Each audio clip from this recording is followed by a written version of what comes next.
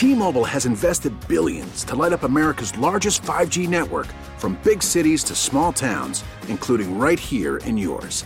And great coverage is just the beginning. Right now, families and small businesses can save up to 20% versus AT&T and Verizon when they switch. Visit your local T-Mobile store today.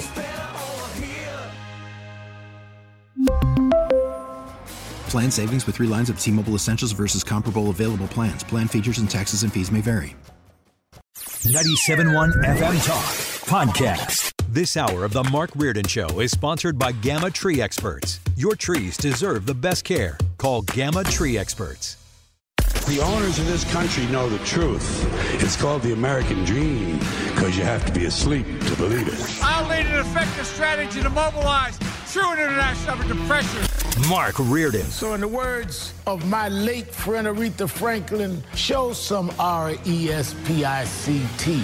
This is the Mark Reardon Show. Yes, it is. We can confirm that. And it's Tuesday, ladies and gentlemen. Yes. That's not the greatest thing in the world because it's still early in the week. How are you, Sue Thomas, this afternoon? I am doing well, thank you. I'm exhausted. I played 2 racquetball matches this morning. Yes, just to reemphasize, I'm back into the sport that died 40 years ago. Proud to be there. And I... How'd it go? Well, you had a lesson, as I recall. Mixed results. I had a lesson yesterday trying to apply what I learned in the lesson because basically I'm just trying to hit the ball and get it to the wall and, survive out there. But I played, so we have this this league at the MAC, and I'm in this league with Chris Kerber. Remember I told you about that? So I started this whole endeavor after taking a 20-year break right before Christmas. I told you yesterday I had not won a damn game. Not only a match, like I hadn't won a damn game. I had Kerber up a couple weeks ago, 13-5. That's what I recall. 15 is you win the game at 15, right? Yeah. I still lost, and I lost all 3. So I'm supposed to play this guy in this match this morning. John is his name, but Kerber was already playing this dude at 8. So I showed up at 9, and then Chris and I played, just kind of a warm-up match, and I did not beat him. And then he stuck around for a little while. He's watching me play. I wrote the quote down. I actually sent it to him because I thought you'd appreciate this, Sue, here this afternoon. So first game, and I think Chris had beat this guy. Like, he beat this guy today. So I'm thinking, well, I mean, I can keep it close with Kerber. I might have scored 3 points, right? I got smoked, right? And I was very frustrated, and I may, here, let's just give you the quote, and you can figure out what I did. Here's what Kerber says to me as I stormed out of the court. Okay, you know how he talks. Okay. I can't even do it. Don't take this the wrong way, but you kind of look like an asshole when you throw a racket. Ta-da! Christian Kerber, 2/7/2023, about 10 o'clock this morning. You didn't throw a racket. Well, you did? Just a little bit. Oh, Mark. Look, I had to remind Chris that this is so funny. I love too. that you're going to remind him of something. Well, I when wasn't going he's to remind. right. I'm not trying to. He is right. I told him that. I said, if you look at my response here on the text string, because I sent that to him, I said, look, I'm very self-aware. I know that he's not wrong, but I have anger issues. You have to remember, about 3 decades ago, Sue, and this is when I was working with our current boss, Steve Moore, and I was a manager at the time. Like, people worked for me and reported to me, and I hired them and I fired them. Firing was fun. I kind of like that quite a bit. But the company sent me to anger management. Did they really? Oh, yeah. Holy cow. I had to go to, this thing at the Holiday Inn, the big... Westport? No, Tower? this was in Columbia. So it was the only hotel in Columbia at the time, probably. The Holiday Inn, whatever they call it, right there at Stadium and 70. So, yeah, I went to anger management, and I don't know that I don't think it worked. I'm pretty sure that it didn't work. What did they have you do? I don't remember. Okay. The whole thing was silly. Although I'm not saying that I didn't need anger management, but you go to this meeting and somebody's getting paid thousands of dollars to try to convince you to not be angry. They were probably trying to give me some tools that I didn't use and implement throughout the course of my my life. I have no idea, but I failed miserably. But okay, wait a second here. Chris wait, Kerber. Wait, hang on, because I didn't get to the maybe the best part. I almost buried the lead. So the guy beats me first game. I don't know how it happened. I beat him in the second game. This is before you threw down the racket or after? It was after. Oh, okay. Yeah. Well, so good. you go to That's a third. good. You go to the third game, third tiebreaker, right? It's the rubber game. You play to 11 in the third game. Oh, I didn't know that. I think I scored 1 point. I get killed. So the guy might have let me win that second game because he saw how much of a baby I was being. He might have taken sympathy on me. Well, hey, I at have no least you idea. won a game. You know what? I'm going to take that as a small Yes. little victory. Sue, are you ready for the State of the Union address tonight? I don't care No, about I don't it. care either. I'm not going to watch the damn thing at all. You know, people think I'm joking about it. I don't watch these things, and I don't care if it's a Republican in office or a Democrat. I'm going to kind of zip through it probably a little bit tomorrow, but I can't sit there. Why would anybody? I don't care if you're a political animal. I don't care if you desperately want to know what the State of the Union is because you're not going to really discover what the State of the Union is tonight. Why in the world would you waste any of your time in watching this silly nonsense tonight? I really don't know. It's just a show for the networks. I don't even know why they put it on. I guess they feel a responsibility, a civic responsibility to the country. If I'm in charge, hell, here's some advice. I'll go to Chris Licht at CNN. Okay, he'd probably be the best person too. If CNN wants to maybe get some ratings tonight, let's do something different. Don't air the State of the Union. Now, I know they're going to because they feel like they're a news network. Put something out, counter-program the State of the Union. I don't care what you do. Put something, Don Lemon goes hunting or something. I don't know what you're going to do. You're going to get better ratings probably than the State of the Union. But the whole thing is a bit of that would be kind of fun to watch, wouldn't it? Be entertaining. Well, let me give you a little bit of State of the Union history here if you're placing your wagers in Vegas. I have some numbers here from the records because this thing, I think people are hoping that Uncle Joe keeps it under an hour tonight. Well, first of all, he might have to nap after that long, so you have to keep that in mind. It was Bill Clinton, Sue, that still, to this day, holds the title for the longest spoken State of the Union speech on record. A little nuance there was spoken. I'll explain that to you here in a second for those of you keeping score at home. The address that he gave in 2000 took 1 hour, 28 minutes, and 49 seconds. George W. Bush and Barack Obama kept their State of the Union addresses to about 50 minutes and 1 hour, respectively. Trump came in close to the record. He gave a speech, I remember this, in 2019. His State of the Union lasted 1 hour, 22 minutes, and 25 seconds. His average was only about 2 minutes shorter, so he went on and on. He liked to talk quite a bit. Between just Clinton and Trump, they hold the longest 7 modern State of the Union addresses on record. Clinton holds spot 1, 2, and 5, and 7. Trump holds 3, 4, and 6. Isn't that interesting? Biden's first State of the Union address was roughly 1 hour, 1 minute, and 50 seconds, more in line with the averages of Trump or Clinton's. Now, I mentioned written. Wouldn't you like to go back to this? So in 1981, I don't really remember this, Sue. I was but a little 16-year-old kid here in St. Louis at the time. Maybe not even 16 because I would have turned 16 in April. But Jimmy Carter chose to just chime in with the written word because it really doesn't say you have to do this big speech or that it has to be televised. You might remember that when the founders came up with all these things, we didn't really have the televisions. No, we didn't or the radios. 1700s. So Jimmy Carter in 1981 wrote 33,667 words. When he would do those that he would read, they averaged 37 minutes, which that's not too bad at all, really, when you think about it. The shortest State of the Union address. I feel like I'm stealing information and maybe some potential trivia from Sue's News this afternoon. But it was 1972 as Richard Nixon. The shortest State of the Union address on record, that was before Watergate, 28 minutes, 55 seconds. Wouldn't it be great to kind of just get a real... Maybe I'd watch the damn thing if it was under a half hour. If it were 28 minutes, somebody might tune in. Now, I long for the days where we had... if you want to talk about... whether or not this is something that deserves to be watched or if there's anything serious that's going to come out of it.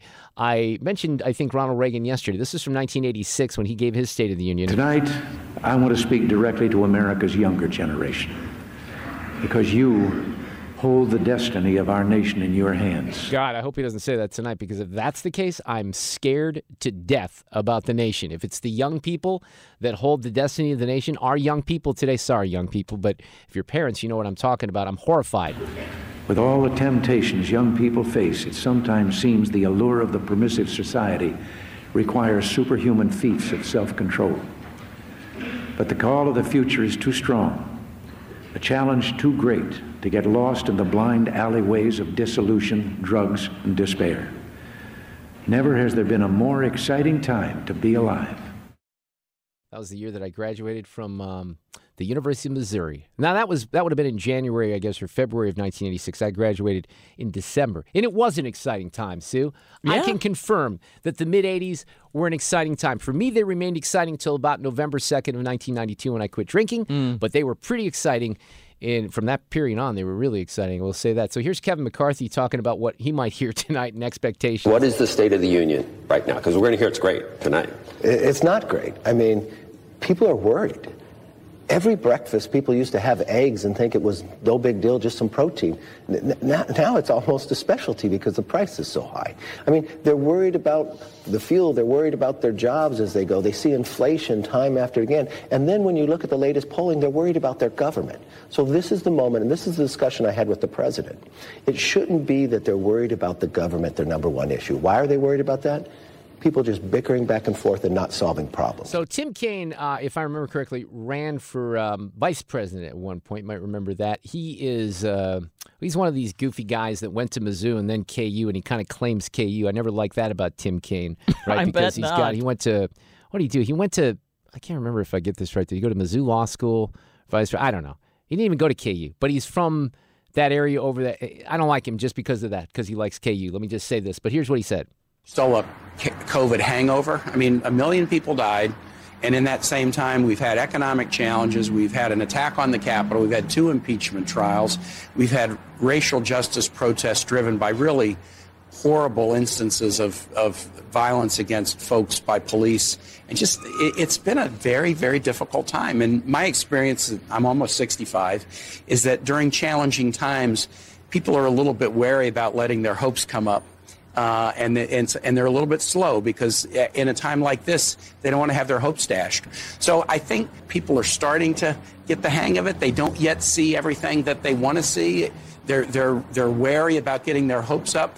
But I think what President Biden needs to do is emphasize the wins, but say, you ain't seen nothing yet. We got more to do. Oh, gosh, please don't. And I'm not exactly sure what the wins are. There's no doubt that, the first 2 years of the administration, though, were during turbulent times. But maybe he'll take a little time tonight in emphasizing how the administration made all of this so much worse. I'm guessing they might not do that. KJP asked about that. As you know, the president is heavily, as I've said many times, heavily engaged in the writing process. When you hear the speech, you'll certainly hear there will be no question that this is a Joe Biden State of the Union speech.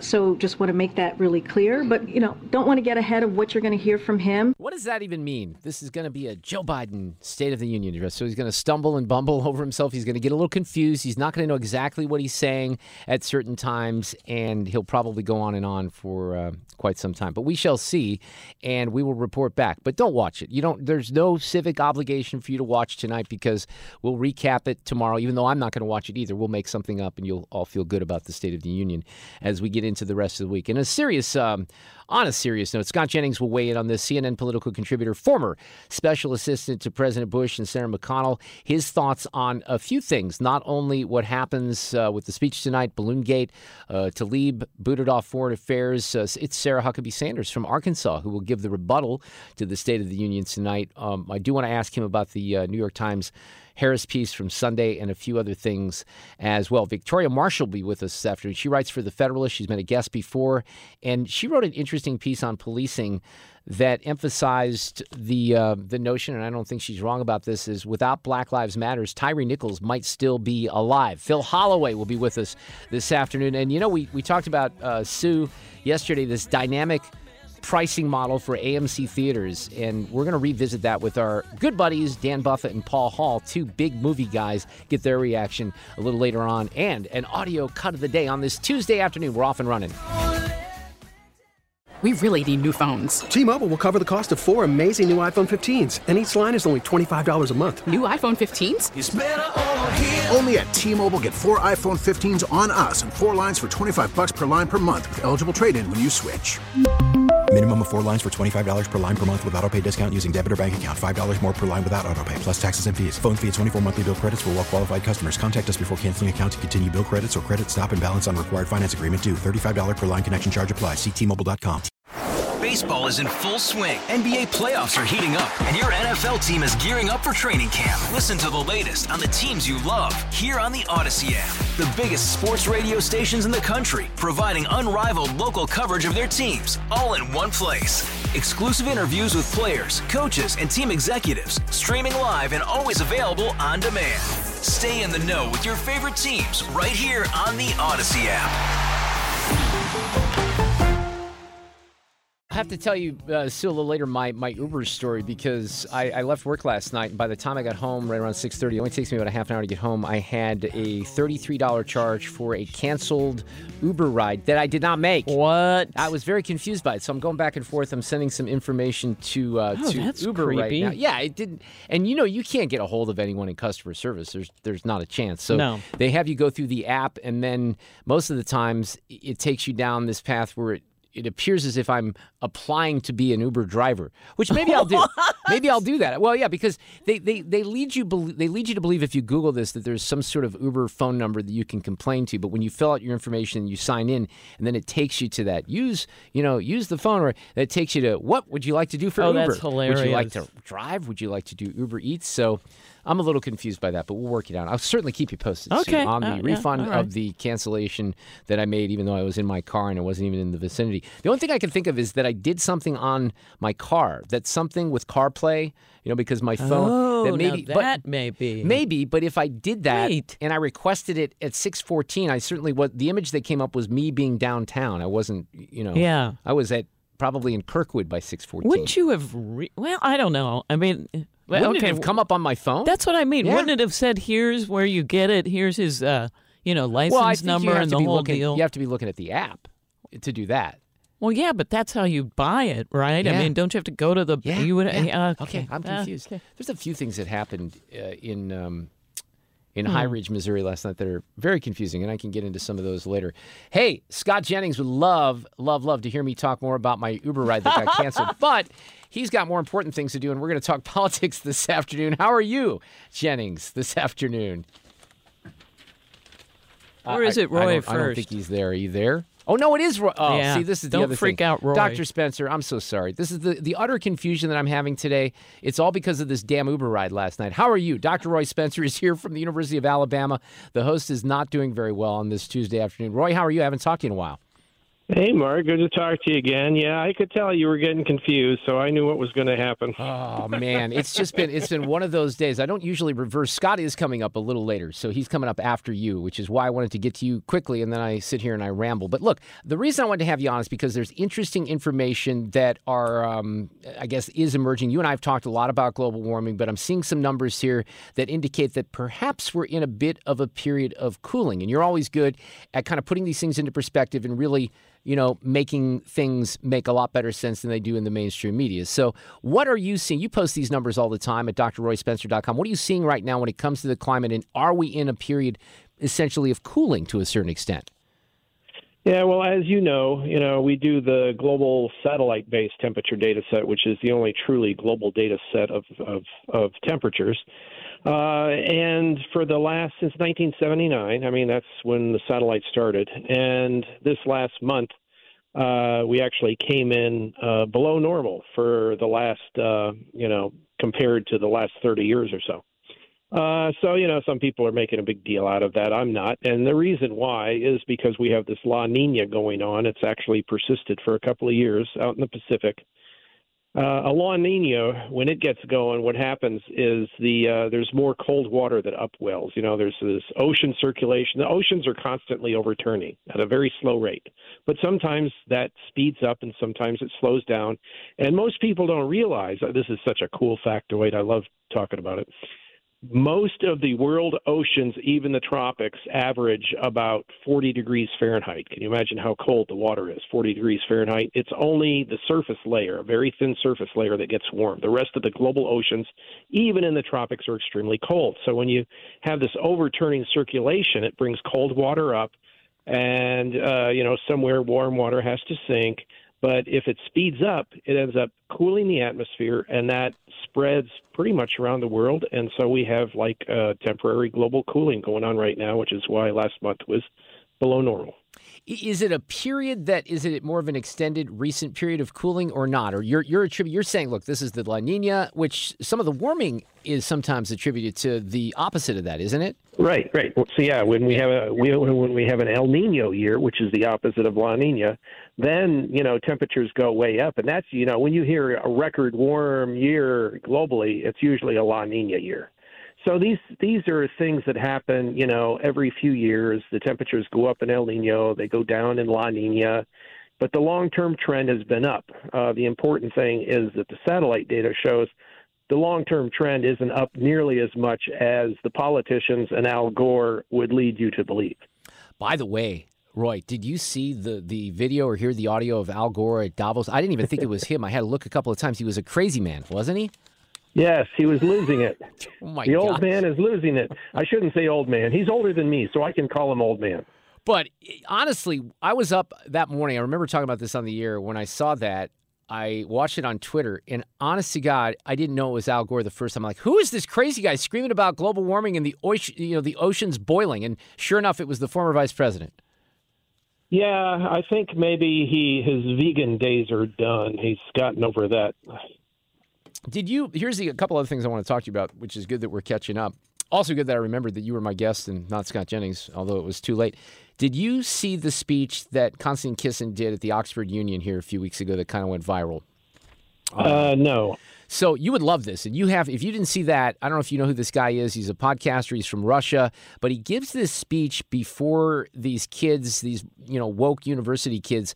And he goes down this road on climate change, Dr. Spencer, that you and I have talked about quite a bit. And his hook, to a certain extent, I'm not going to do it justice, right? But you can look this up or I can send it to you, was some of the same themes, and he did this actually very eloquently, about, who could really benefit from some global warming and from some CO2-based energy? Poor people. Russia. Poor people in Russia, poor people across the world that could really benefit from energy and having this. So he put this into perspective in a way that we've talked about this. You've really talked about this and how it affects, impoverished nations and third world countries, and how we could probably do a lot more to benefit them if we focused on carbon-based energy. But Kisin did a great job, just knocked it out of the park and really got a lot of attention on that topic and sort of turned it in a direction I think that maybe a lot of people had never thought about when it comes to warming and climate change.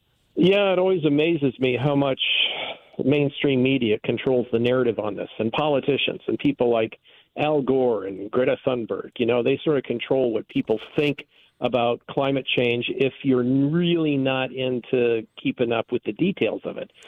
So, what this guy was saying, this Russian guy was saying, as you said, this has been known for decades. It's, lots of peer-reviewed and published papers out there in the medical literature showing that cold weather kills 10 times as many people worldwide as hot weather. And yet we're afraid of it slowly getting a little warmer,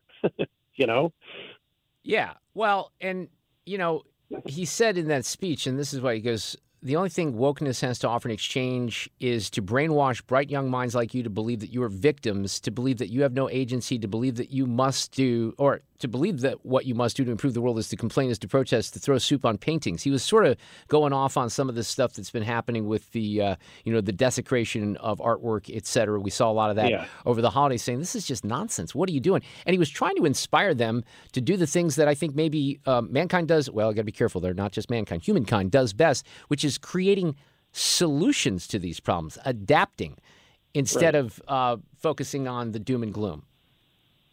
Yeah, I'm not against forms of energy that are not carbon-based, that are not fossil fuels. I'm not against that. What I am against is spending a lot more on them, on wind, on solar, when it's substantially more expensive than natural gas, for instance.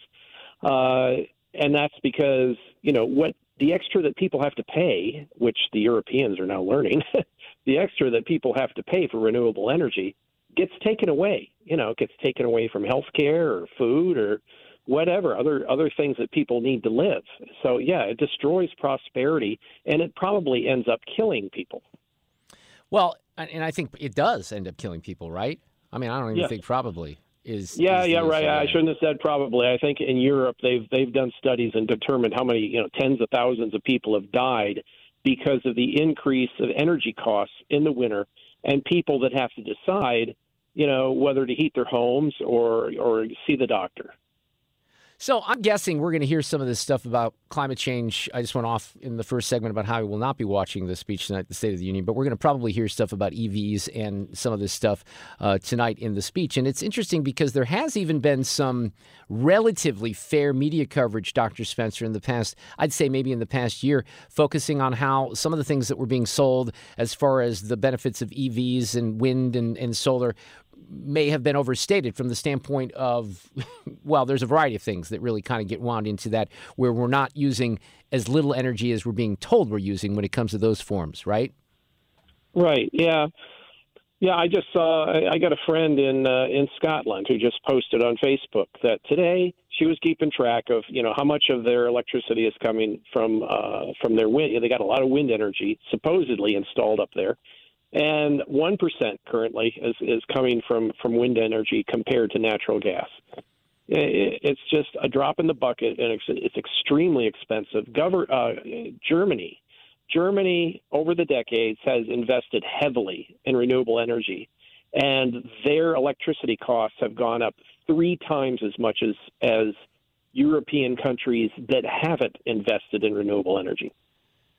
That's interesting, right? And one of the things, kind of going back to the speech that Konstantin Kisin made, Dr. Spencer, is he talks about how, again, this is not, I should have this audio, but he talks about how all these people, you have what? Billions now of people in India and China. You can throw Russia into that as well. And they're not going to give up the amenities that they have if they're given the opportunity to have a good style of life or a good lifestyle that affords them the benefits of air conditioning, heat, water that's heated, warm shower. You're not going to give that back in the name of living in a house that's basically 300 square feet to save the planet. Right, yeah, especially China. They continue to build coal-fired power plants. They're going to get as much energy they need however they need to. If you ever see, and Al Gore falls for this all the time, I think the Chinese are pretty smart at the PR campaign they have. They can increase the amount of renewable energy that they produce, year after year. They can do that. And then people like Al Gore say, well, China is increasingly investing in renewable energy. Well, it's a drop in the bucket compared to the new coal-fired power plant that they're building every week. Yeah, and he said in the speech, because I've been able to cross-reference with it, he goes, if Britain, because he was at the Oxford Union, he says, if Britain were to sink into the sea right now, it would make absolutely no difference to the issue of climate change. You know why? Because the future of the climate is going to be decided in Asia, Latin America, by poor people who couldn't give a rip about saving the planet. Right? They want their lifestyles like the rest of us have right now. Yes. India has made it clear they're going to do what they need to make sure that India prospers. And China, they will, if they come up with some sort of agreement to reduce emissions, it won't mean a thing. The politicians will love it, but they will keep increasing carbon dioxide emissions into the future, whatever they need to do. It doesn't matter what they promise. It means nothing to them. Did you ever end up writing anything on and I mentioned the website quite a bit, it's drroyspencer.com, on the whole debate over gas stoves by any chance? Well, no, I didn't. It was just too silly to even address. It is silly, but I keep seeing more and more about it. But the bottom line is that I think some of that isn't only about the supposed health benefits because of kids that get asthma, but some of that's about climate change. In the same way, the Washington Post just did a piece last week about how they're doing something in New Zealand to, once again address the issue of cow farts and burps. Yes, anything that produces carbon dioxide will be attacked eventually. And we knew this 30 years ago when the Green Movement went after coal. Is the natural gas people thought, oh, this is great for us. Yeah. And the coal people were telling the natural gas people, you just wait, they will be coming for you next. And that's what they're doing. Dr. Roy Spencer, always great to have you on. Sorry about the confusion there at the beginning of the segment. That is on the host, and you have a great week, and we'll talk again soon. I appreciate it, Roy. Thank you, Mark. The website is fantastic. All kinds of information up there at drroyspencer.com. And now, Scott Jennings is coming up next. All right, we have Sue's News coming up after the top of the hour. Victoria Marshall from The Federalist is coming up in the 4. Also, Phil Holloway, Fox News legal analyst. Right now, our good friend Scott Jennings, who, will you be on set tonight on CNN trying to keep that gang sane, or is that not your assignment? How are you? I'm great, and yes, I'm in New York. I'll be out there with Anderson Cooper from 8 p.m. Eastern to 1 a.m. Eastern before, during, and after the State of the Union. I can't even watch, Jennings. I really can't. I mean, I'll catch up on some of I'll watch you afterwards and see what you say and it really isn't a partisan thing for me. I just can't take these things. You probably, have you ever been in the room for one of them? In the chamber? No, I never have, actually. Certainly watched them always, and for the last several years I've had to sit and watch from a TV set and comment on it. Truthfully, I think if Joe Biden had just sent over like an email to the Congress and said, hey, here's the State of the Union, and that's all I'm doing, he'd probably have like an 80% approval rating tomorrow. So, well, I referenced this earlier. I didn't realize that even though I was alive back then, in 1981, Jimmy Carter just didn't send an email, didn't have it right. He just sent, a script of 33,000 words, and that was the State of the Union. Didn't have all the television and stuff like that. What would be wrong with that, right? Nothing. I mean, the president is only mandated in the Constitution to provide a report. It doesn't say he has to make a speech. I think I read an op-ed in the New York Times this week. Somebody was proposing that they do something more produced. I mean, truthfully, he could send over a written document to Congress, produce a television show, which I'm sure that all the networks would air, and it would be far more compelling television than, what you're going to get out of this thing tonight. I think this power of the State of the Union to change public opinion has long since vanished, and I don't think he's going to be able to do or say anything tonight, absent one thing, which he ought to do: announce to the American people he's not running for re-election. If he did that, it would be a total game-changing moment for the country. But absent that, there's nothing he can do tonight to change public opinion. You think McCarthy and the staff have been doing a little shopping? It's hard to find ties these days, but if you could find a tie with some balloons on them, I think it would be perfect for the event tonight, right?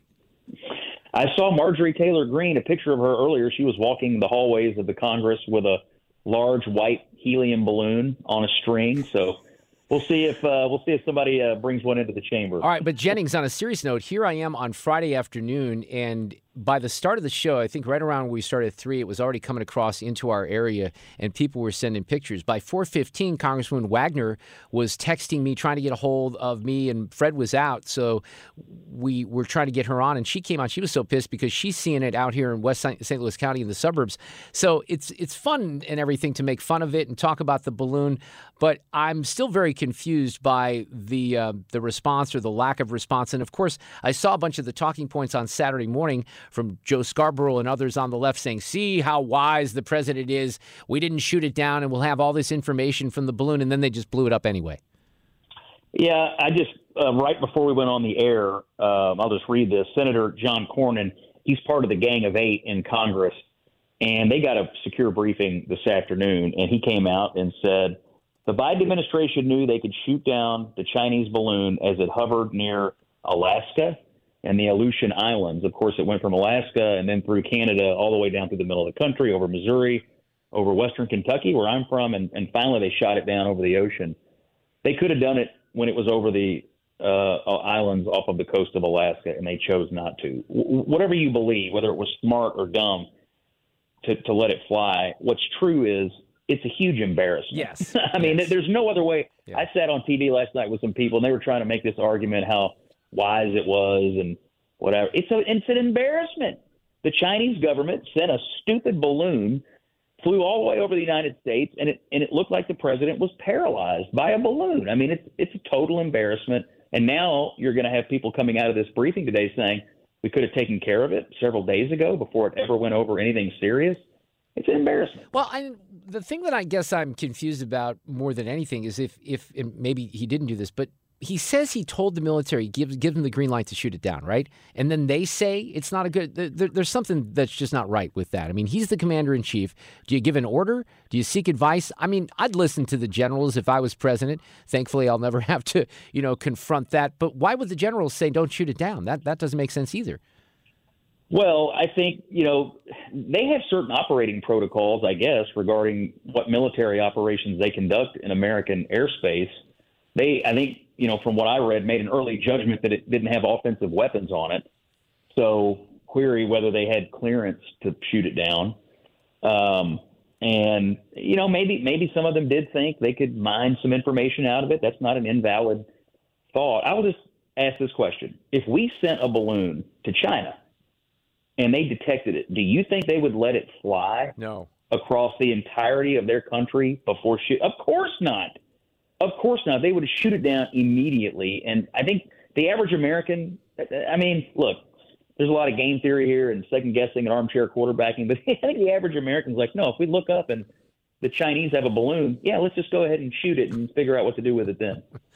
What was your well, let me back up a little bit here on Kevin McCarthy and the start that he's had, and I want to get into the Congresswoman Omar kicking her off Foreign Affairs. I think it was appropriate. Obviously, you had tears and all kinds of drama on the floor of the House with her colleagues, including AOC and Cori Bush the other day. And your thoughts on that, I guess, Scott? On Omar, I think it was a righteous vote. I think she's an anti-Semite. I think anti-Semitism is on the rise in this country. I think it's on the rise around the world.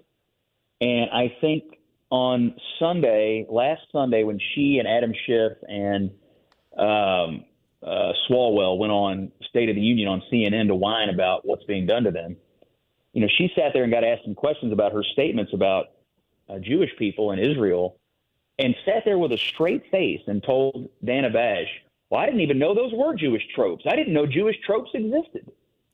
That more than just a little bit strained credibility. Yeah.